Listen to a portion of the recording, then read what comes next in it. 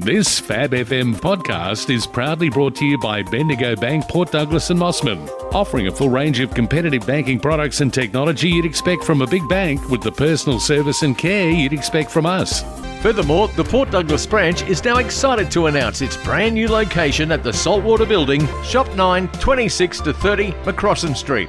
Bendigo Bank, the better big bank. The email was sent to them this morning, and there was also a hard copy sent to them by mail. I would say no doubt they would be contacting their solicitor first before they say anything. But I'm hopeful that they also believe they are part of this community. They're community members themselves.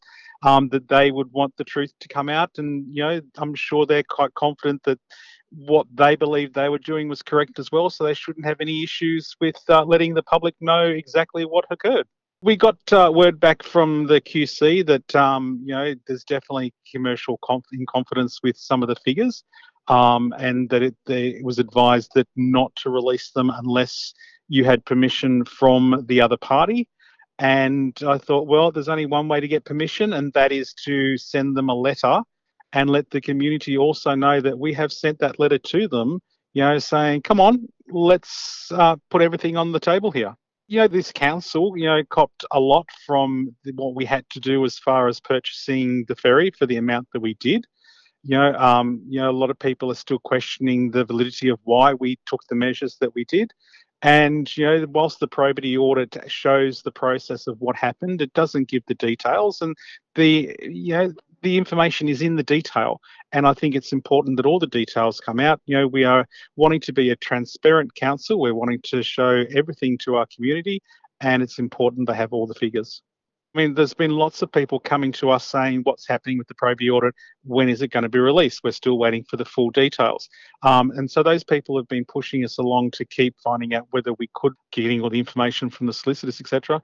And the final word has come back saying that, without their authority, we can't do so. So, the only next step was, as I said, to write to them and say, join us, let's be transparent and show everyone what happened. It rolled very quickly. It was absolutely the right thing to do, and I had no second thoughts about doing it. Michael, while I've got you there, our ferry itself, the Daintree ferry, we're having an influx of tourists. When the border opens, how's the ferry? Is it ready for action? We're doing a lot of maintenance on the ferry to bring it up to a working standard that, council requires it to be. So, we are having to put some investment into it to ensure that that's the case. But, we have a ferry that's open all the hours it's supposed to be open. We've got a ferry that will be there for the tourists. We've got a ferry that, looks after the 700 odd residents that live across the river. And if we hadn't have purchased the ferry when we did, that possibly wouldn't have been the case. Mayor Michael Kerr, thank you. Thank you.